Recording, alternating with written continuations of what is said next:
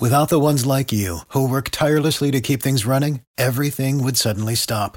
Hospitals, factories, schools, and power plants, they all depend on you. No matter the weather, emergency, or time of day, you're the ones who get it done. At Grainger, we're here for you with professional-grade industrial supplies. Count on real-time product availability and fast delivery. Call, click Grainger.com, or just stop by. Grainger, for the ones who get it done. Every team, every topic, everywhere. This is Believe.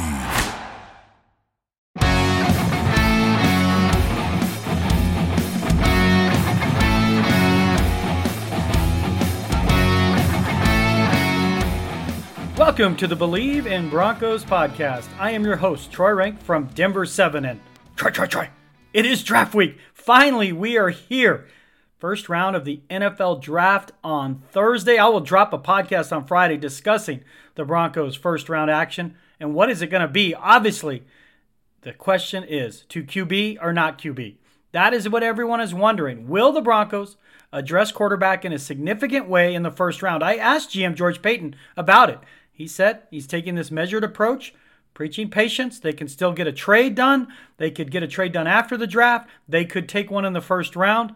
But let's be honest. They like Drew Lock. They don't love Drew Lock. You're taking him to homecoming. You're not taking him to Tom Shane to get a ring. That's where they are. But if they have to stay with Drew Lock and a Teddy Bridgewater, could they do that for a year? That's certainly a possibility if George Paton doesn't love a Justin Fields or Trey Lance or a Mac Jones. And that might be the case. You know, they haven't taken any calls in terms of moving up so far. That could be a draft day issue. So we'll see where this turns out. The intrigue is fascinating. And that's why I'm bringing on my guest today, Mark Sanchez. You know him as the former star at USC, led the Jets to the playoffs early in his career, played with the Eagles, spent a short time in camp with the Denver Broncos, finished his career bouncing around a couple places. Now, I see him every Saturday during the college football season as an ESPN analyst. He has a podcast, Fourth and Forever, does great work. Mark was only briefly with the Broncos. He's one of my favorite football players of all time to cover. Just a joy to talk football with. And so we're going to touch on a variety of topics, including his expertise on quarterbacks, what it was like to get cut by the Broncos, and maybe the best story we've had on our podcast yet, Mark talking about his appearance on The Masked Singer. But first, let's tell you who this show is presented by. And it is presented by Hoggett Injury Law. With us, it's personal. Speaking of personal, let me tell you about my friend Darby Hoggett. I've known Darby for years. I coached his son in travel baseball. Our kids played together for years, probably a decade it felt like, traveling around the country, got to know Darby really well. In fact, many of his clients have become his good friends. You don't even have to pay Darby up front. If your case goes as planned, Darby will be the one writing checks to you. If you've been hurt in a car wreck or injured at work, give his team a call at 1-833-HOGGET. That's 1-833-HOGGATT, or find out more, visit their website at hoggettlaw.com. And now to our podcast. Pleasure to introduce Mark Sanchez, who's now in the media. That is where I started our interview with, what is it like to go from star quarterback, now you're interviewing these quarterbacks as a member of the press.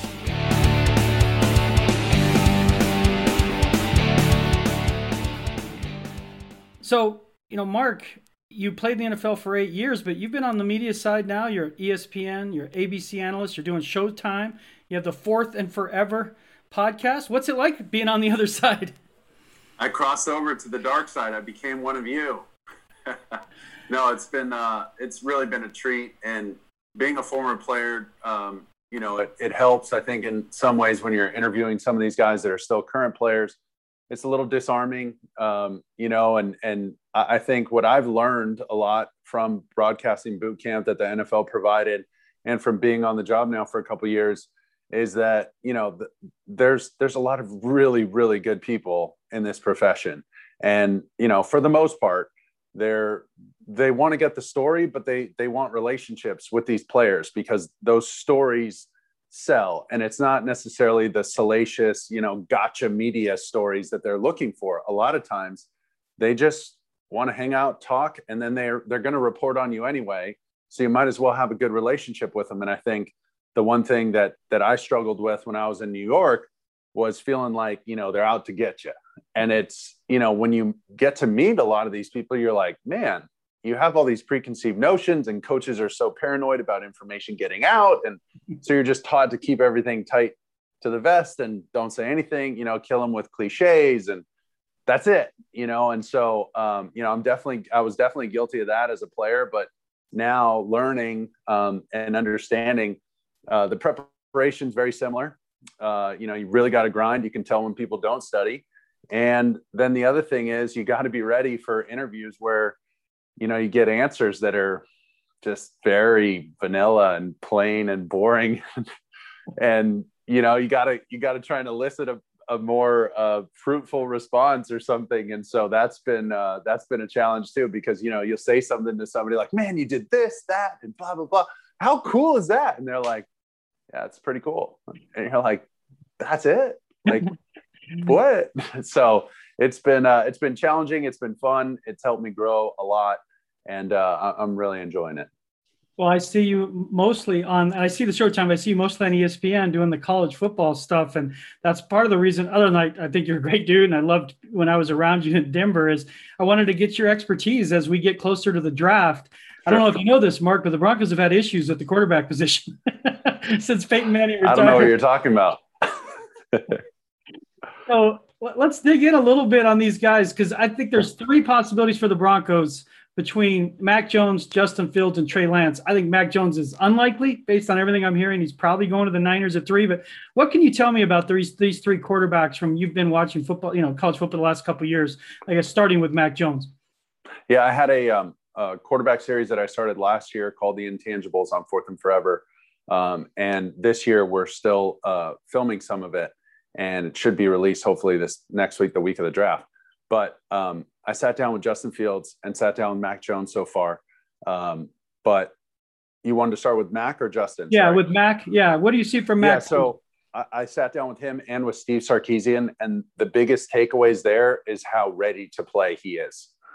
Because of the system he's been in, because of what they asked him to do pre-snap with shifts and motions, formation alignments, the way they're asking him to read defenses, adjust protections pre-snap, those kind of things are huge, and they will translate very well. I think the verbiage was pretty similar to an NFL system. And then they ran a lot of, tempo stuff. They've done plenty of that. And I think one of the things is his accuracy in and around the line of scrimmage, all the little bubbles and tunnel screens and swing passes and all that kind of stuff. He is deadly accurate. And that's what makes him so good. And he's not one of those guys who rolls out of bed and runs a 4.4, right? So he's got to maximize his athleticism, right? But he's got the short area quickness that you need to just subtle movement, keep the play alive, move within a 2.5, 3 yard box kind of thing, and stay, get back to platform. If he goes off platform, if his feet get a little bit out of whack, he gets back quickly and gets himself in a throwing position, a comfortable throwing position quickly. Plenty of arm strength. Nobody questions that. I think his, NFL comps are, Matt Stafford, Matt Ryan, those kind of guys. Nobody complains about those guys. And to be totally honest, for Matt Ryan, he wins that Super Bowl a couple of years ago. Everybody's singing a very different tune about him. So I don't think anybody would be disappointed to have somebody like that. I think he does fit that mold of a Denver type pocket passer that have been the most successful there. But he's got some sneaky athleticism. And like I said, he's deadly accurate.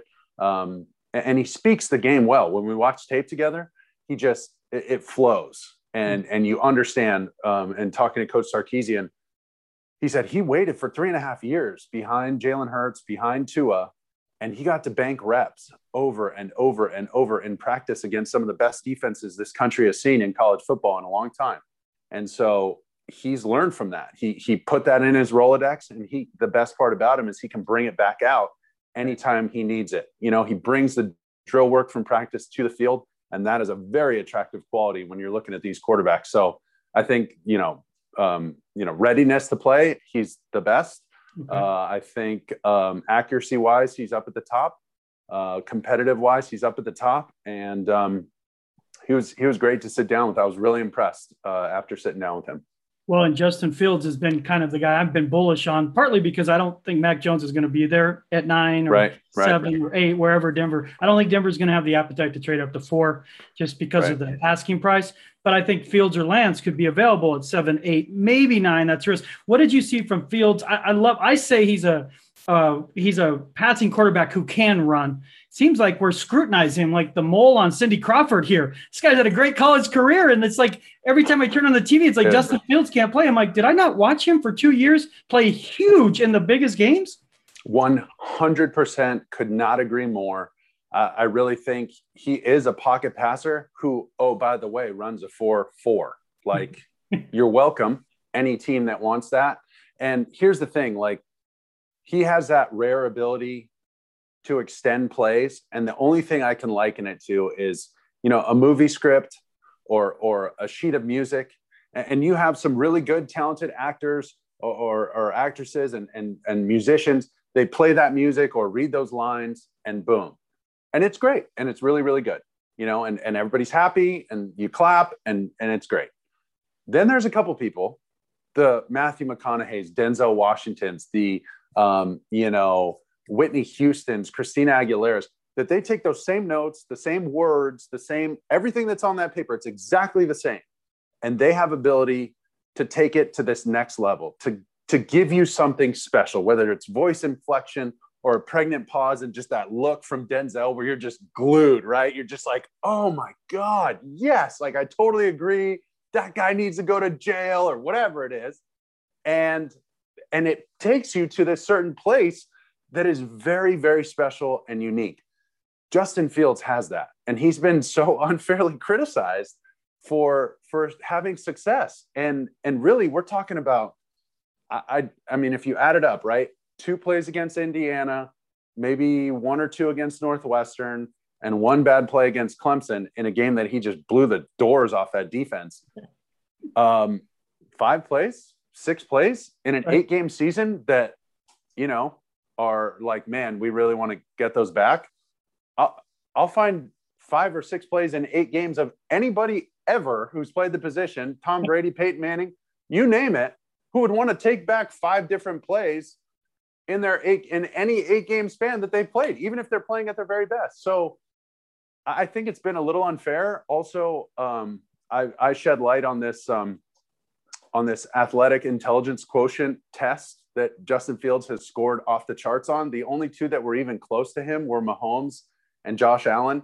Now, the guy who runs the test, Scott Goldman, he's like, hey, listen, this isn't a predictor. This is a descriptor. So it tells me about the player, not who they will be.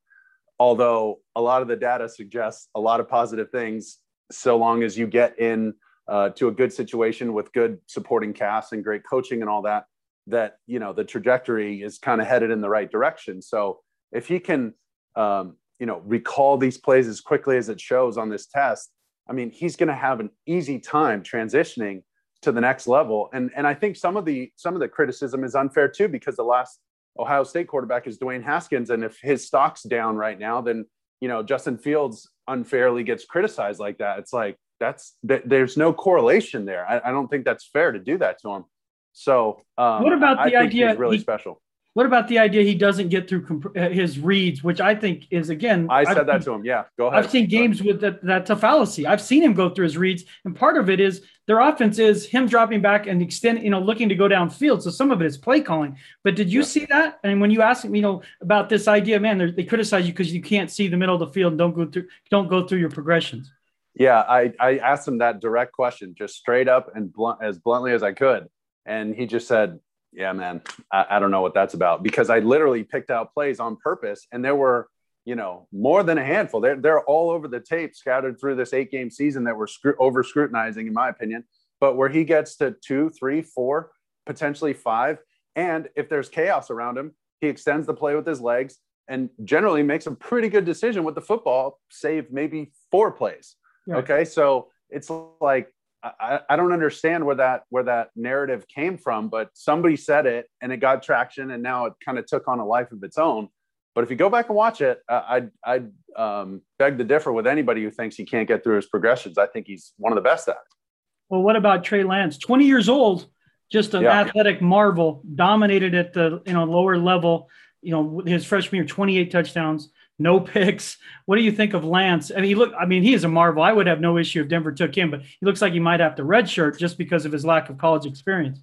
That is my only, and you have to understand, you take this with a grain of salt, just like everything, but this entire, 3-4 month process of this pre-draft, narratives and all that is just trying to find something wrong with these kids. You're examining the apple at Ralph's or Kroger, and you're just looking at it, like trying to find a bruise, like, oh, that stem's a little off or whatever, they're pretty damn close. Right. Like, so we're obviously looking for flaws in these guys. And the only thing for him is lack of experience. And some of that isn't even his fault. I think because the quarterback need is so important and so big right now, his stock has gone up, right? I think in a normal year, maybe less teams potentially need a quarterback. There's more free agents available, whatever the case may be. I think he's more of an early second round guy. That was kind of what I thought when I watched him, but same thing. There's very little tape and very little on him. So I think he would best benefit from, being in a situation where he has an established starter, to go into a situation almost like Jordan Love did last year. I see a lot of similarities there, without some of the glaring turnovers that Jordan Love had at Utah State. But whenever you get, there's two sides of the coin, right? Whenever you get a guy from a small school, people are like, oh, well, he hasn't played against great competition. Well, he also hasn't played with, Jerry Jeudy and, guys like that coming out of Alabama, all those wide receivers, Smith, and, he hasn't played with the best talent. So let's make sure we're evaluating him in a fair and equal way, the best we can, because a lot of this you're just projecting and speculating. So, he hasn't played with those kind of players, but you also have to understand too, like throwing in the raw materials that he has, like there's nobody who wouldn't want that, right? Nobody who has confidence in their system, their coaches, and their supporting cast who would say, no, that's not really for us, because you watch this guy, like he's the one you want off the bus first. Like, Jesus, he looks amazing, right? He's just big and strong and fast. He's got the look, he's got everything. He passes the eye test. So it's, I think, a team that's confident and has an established starter, although as an established starter before, when you draft Geno Smith or you draft a young quarterback, that's not always easy, right? Like that pretty much the writing's on the wall essentially for that guy. So I don't wish that on anybody, but I also understand these new guys come in and they take your job. That's just the nature of the game. So, wherever that happens, it's not easy. If it's particularly Denver,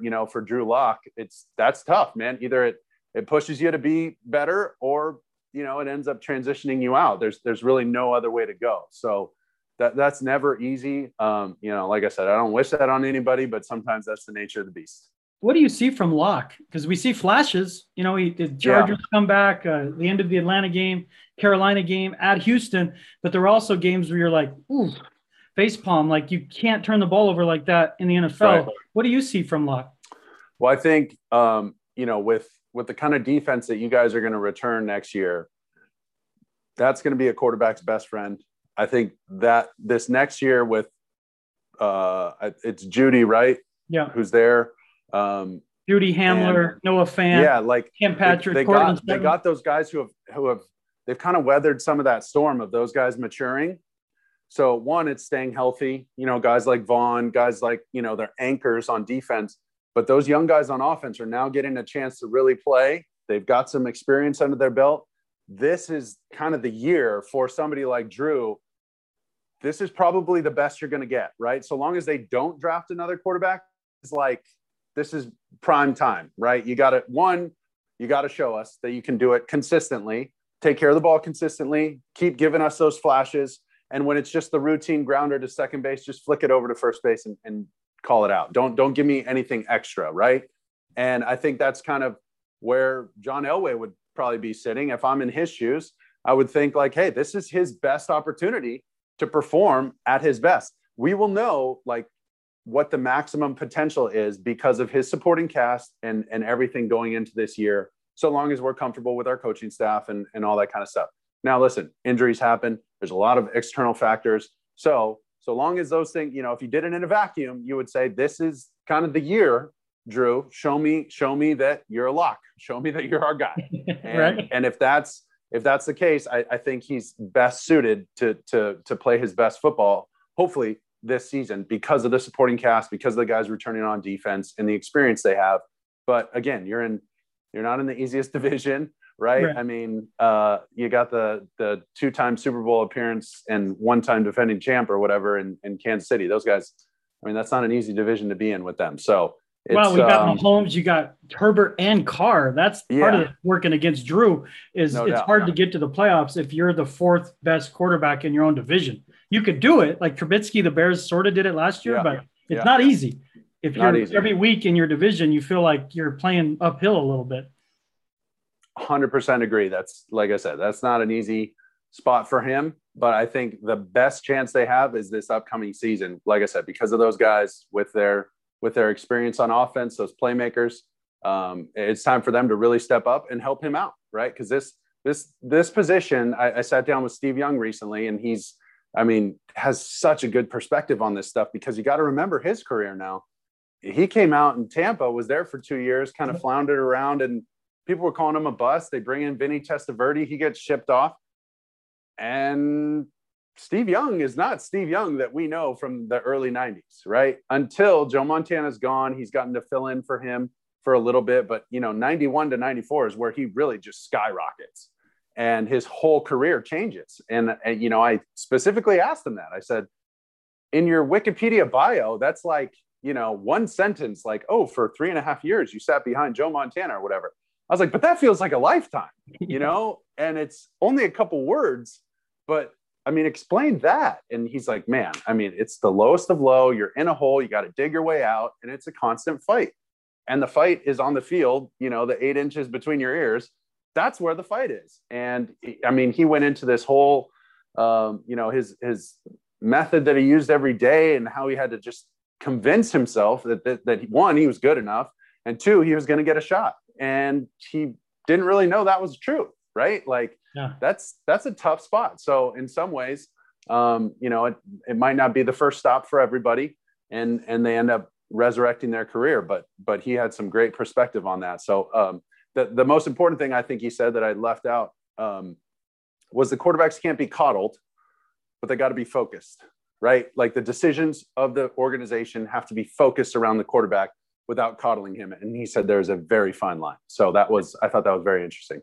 Yeah, absolutely true. Well, when you look at that first round, let's take quarterbacks off the board. Are there a couple of guys you really like that you feel like, man, this guy's going to be a star? We're going to be talking about him in 10 years from watching last year. Let me think here. I know the DB from Alabama, Patrick Surtain.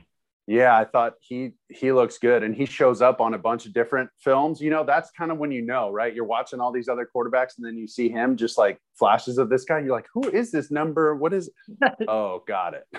So, and that's the other thing too. Like, when you evaluate these guys, you got to think, like, his dad was his coach in high school.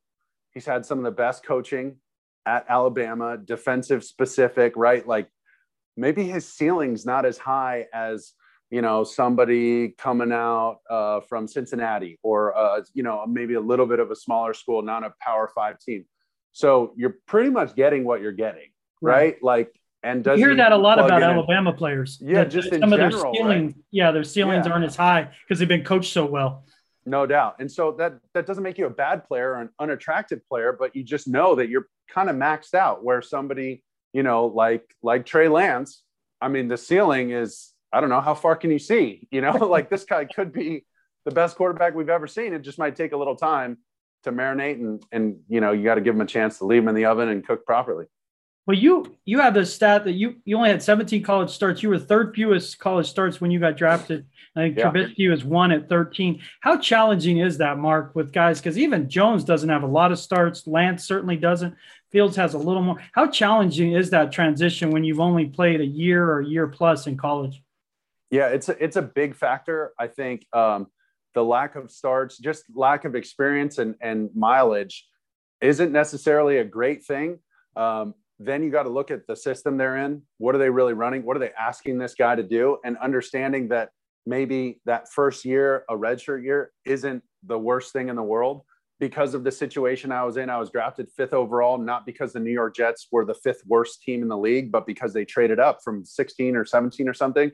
So because of that, I fall into a team that's 9-7. And if you're 9-7, you're like real close. We're talking, a couple field goals, maybe one injury, maybe a couple first downs. And that 9-7 looks a lot different at 12-4 or something, right? Like, and that's how close a couple of those games are. So I went to a team that was ready, right? Ready to win. And frankly, that rookie year, they won games in spite of me. Like, you would think I was trying to lose a couple of them. Like, damn, what are we doing here? We're wearing green and white. What's the problem? Like, how hard is this? And so there's a learning curve with that kind of stuff. And the lack of experience in college, that's an issue for some of these coaches, but you just got to go back to the system they're running, what they're asking the quarterback to do, and how well it translates to your system and how quickly you think you can get them caught up, understanding that because of those lack of starts, that there's going to be some growing pains and a serious learning curve that they're going to have to overcome. We'll get a couple more from you. Again, I'm joined by Mark Sanchez, one of my favorites. I know he didn't technically play for Denver, but he's one of the coolest guys I've ever met. Yeah, do preseason stats count? Am I in the record book anywhere? You're in their preseason stats, but it doesn't show up on Pro Football Reference. I still think it would have, if had you started that year, I think they go to the playoffs. And I'll be completely serious because of your I appreciate that. I remember sitting in John Elway's office, and I was just, you got to understand, because I've told this story before. I love John Elway. John Elway was like, it was him, Troy Aikman, Dan Marino, Brett Favre, all above my bed when I was a kid, like posters of these guys. And I was just in awe of these players. And so getting there was kind of weird because I was like, dang, I was in a transitional phase of life. I was about to be a father. I moved a couple times in the last couple of years, and things were kind of in disarray. And I definitely didn't play my best football. I thought I played, good enough to hopefully be on the team and potentially start. But, I think it was a good lesson that when your life, and Coach Carroll used to tell us this, when your life is out of order, it's hard to just show up in the building and keep blinders on and play great football. Like you need balance in the whole thing. Right. And so I just remember dealing with a lot of those things. And then at the same time, having like John Elway there every day watching practice, I was like, damn, this is crazy. And I haven't gotten starstruck. I'd been in New York. I'd been at USC in LA, the whole, Hollywood scene. None of that stuff had really fazed me because it wasn't something that I was like super interested in. Right. Like I'd geek out over a couple Broadway show people every once in a while or something, because I really enjoyed that. That was like something I really enjoyed. But John Elway, I was like, oh my God. And so I remember sitting in his office, and he's just like, I mean, you know how John, sorry, dude, we're going to have to release you. And we really appreciate the leadership and your hard work and your effort. And I just remember being like, oh my God, no, you don't mean it, John. Say you don't mean it. Tell me this is a joke. I was like, okay, what if you guys just like cut me and then bring me back for minimum and then, whatever, like I'll essentially be here for free kind of thing. What do you say? So. Oh my man. I remember, because then you ended up in Dallas. It was like either you were going to be the starter or you weren't going to be on the team. It was this weird dynamic because you were obviously really good enough to be the backup, but it was just the way it worked out. Yeah. So it was so weird that way. When you, hold on, going back through you had me laughing with your John Elway impersonation. I did. Sorry, what do you remember about your draft process? Again, going to you were a huge star at USC. The spotlight was so bright there, and you go to New York. What do you remember about your draft process and that part of, because you were at New York, I'm sure, if I remember correctly, right? Yeah. For the draft. What do you remember about that? So I was there the night before the draft. I flew home because my grandma couldn't fly, and she wanted to be there for draft day. She was like 98 at the time, or 96 or something at the time. So we fly back home, and boom, I get picked to New York. So I got to fly right back the very next day. So doing that cross country trip 4 times in 48 hours was intense. But, a lot of people have talked about Zach Wilson potentially going there, and it looks like all signs are pointing there. But they're like, you were in LA. What was the media like, the media market jump for you like? Because if you think about it, that's pretty much as prepared as you could possibly be, right? In LA without the Rams or the Chargers, it was Lakers, Kings, Dodgers, and us. Like, we were football. And no offense to UCLA, but we used to beat them up pretty good. So we were kind of the team, and essentially like a pro team. And we had a ton of media coverage. It was a big deal being the quarterback in LA. And so if anybody was as prepared as they could be, it was me. And there was still a learning curve. There was still a jump to get to, the 30 beat writers that are in the locker room every single day. Constant press conferences, constant having to readdress things you've said based on, things that have gotten taken out of context. And I mean, it was so competitive in that market. And you feel like the walls are caving in at times, and you're just like, golly, like I thought we were on a team here. What's going on? So it was, it was intense. It was intense. And I'm a pretty easygoing guy. I like to have fun, like to get out, have a good time, go see a Broadway show. And it's like, he doesn't care about football anymore, and he's just here to be a celebrity. And I'm like, holy cow, man, we're in March. We haven't even played a down yet, or May, excuse me. We're in May. We haven't even played a down yet. And all of a sudden I don't even like football anymore. It's like, damn, so it's a real thing there. It's a big animal. And if that's the thing too. If you're successful there, those first couple of years, even into the third year, that even though we didn't make the playoffs, we went 8-8. I mean, it was like, keys to the city, do whatever you want, have a great time. It's awesome. And then as soon as you lose, you realize this, you feel how sensational the media can be, and how superlative it can be, right? It's either best or worst. Right. And that was a tough transition, because you got to understand, it was Rose Bowl, AFC Championship, nothing, right? 8-8. You guys are just, dog crap, and you suck, and they shouldn't have drafted you, and they're going to go get Peyton Manning, which is when he ended up going to Denver. So I was like, whoa, that's a stark contrast to how this whole thing started. But it's important to keep perspective, and I'm fortunate to have my family and a lot of good friends through the entire draft process, and I got to lean on them. But it's intense. I also remember just before I was going to leave, making that decision, and I know Coach Carroll didn't agree with it. He understood why, and part of it, is Sam Bradford was staying, Colt McCoy was staying. It was me, Josh Freeman, and Matt Stafford. And I'm like, I'm going to go work out in a t-shirt and shorts for a couple months, and all I have to do is compete with these guys. Not that they're not good, but I mean, a t-shirt and shorts, like, I'm in, let's go. I'm ready to go.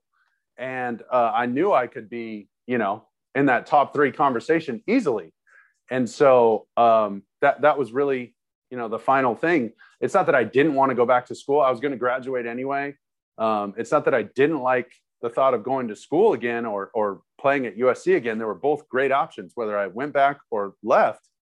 I had great options available, and I was just going to live it out to be the right decision. And I think I did. So, I was happy with the decision, and it's been a heck of a ride, and what a fun first couple of years in the NFL. What an experience to get that taste of the NFL right away. Well, there's good and bad, right? Then the expectation is so high, and sometimes it's hard to live up to that, but it's been a fun ride.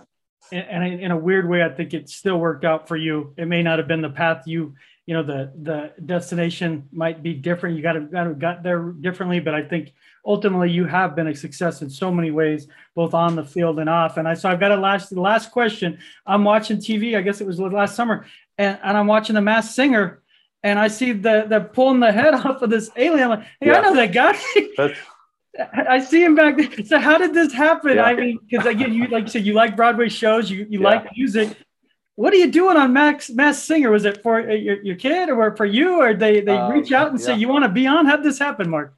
A little bit of both. They had asked about Dancing with the Stars in the past when Vaughn was there. We went out and visited him while he was performing and practicing and all that. And I saw how rigorous that schedule was, and I was like, I don't love dancing. And they asked, a while back, even before I had gotten to Denver, back when I was either in New York or Philly. And I said, if you guys ever do like a cool karaoke show, I'm in. Oh. And boom, I see the Masked Singer come up. And for season 3, they wanted me, and it just didn't work out scheduling wise because I was starting with ESPN and ABC. And so I was like, I just can't film right now. My schedule, there's too many conflicts, but maybe next season. And then the pandemic hits and we're all kind of sitting around, and they gave us a call and said, hey, if you're willing to do it, we'd love to have you this season. And they explained all their protocols for COVID and how intense that stuff was. But what I didn't realize is you don't see anybody else you're competing against. They keep you away from everyone. You have no contact with anyone except like 5 people that are your costume designers, your choreographers. For me, the puppeteer and puppet specialist that I had to do Zooms like this with for, we probably did 5 or 6 of them for anywhere from an hour to 2 hours. And I'm learning how to use this puppet and bring this inanimate object to life. And then I'd practice with the puppet. I'd read to my son at night in our big comfy chair before he goes to bed. And I would read with this puppet. And he's like, what is that? And I was like, oh, this is the puppet they sent me. What it looks kind of like Kermit the Frog. And I was like, oh, this is my buddy Frog. And he just loves to read. So let's read with Frog. And, when Daniel would say something funny, I'd try and remember to like do the laugh, like a big hearty laugh, and, use the eye movement cues that this guy gave me. So I'm doing all that. On top of that, you got to get a vocal coach. So I'm doing that with her. And golly, it was a lot more than I expected. But I had a blast doing it. And, to be totally honest, I thought I was going to go one more round. I was hoping for one more round. But once it's funny because I said you don't interact with anybody, right? There's no contact with other contestants. So I didn't know who was on it. But I remember seeing the Seahorse go up, who ends up being Tori Kelly, the contemporary Christian singer, incredible voice. And she goes up and sings the song from Titanic, My Heart Will Go On by Celine Dion. And I'm taking off my baby alien costume. And it's so, so involved and intricate that it takes, and very heavy. It takes like 2 people to get this thing off, and it takes a while to transition. So I'm not supposed to be backstage while she's going to sing. So we kind of pass each other, and I don't know it's her because she's in costume, I'm in costume, and we just kind of like nod. And she goes on stage, and I'm like sky high, feeling great, nailed my song, like this is awesome.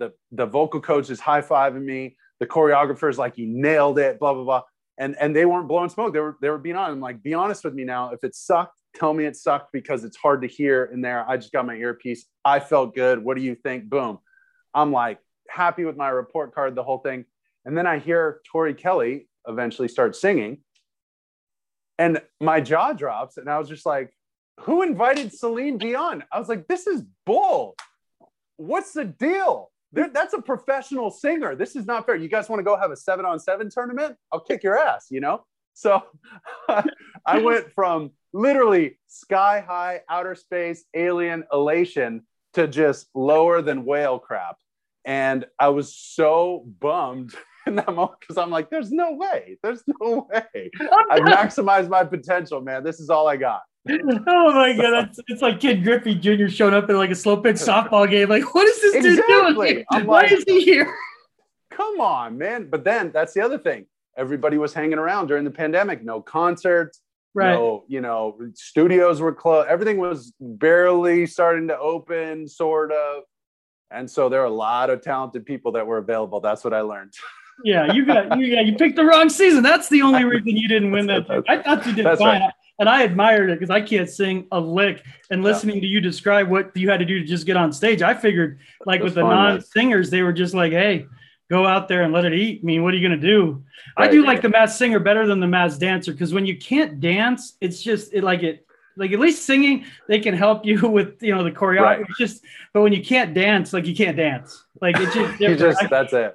Yeah. The Masked Singer. Move on. Yeah, you can't do it. Well, it has been an absolute pleasure talking to you, man. Hopefully our paths cross at some point out in Southern California. But again, I'm so happy for your success in the second half of your career. I love watching you on ESPN, Showtime.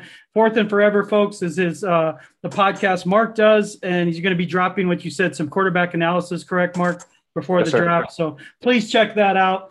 Again, he may not be in the official Broncos media guide, but he is easily on my all-time list of favorite Broncos. Just a wonderful dude. Appreciate Mark, it. thank you so much, my man. Yes, sir. Thank you, Troy. Thanks again for joining me here on the Believe in Broncos podcast. Again, it's presented by Hoggett Injury Law. Thank you, Darby, for the sponsorship. Thank you for all the support. We're barely a week in, and you guys have been downloading like crazy. So tell your friends, tell your family. Keep listening. Give me your feedback on my Twitter, @TroyRenck, TroyRenck. And let me tell you, this show is for you. Happiness begins with me. Go out there and have a great day.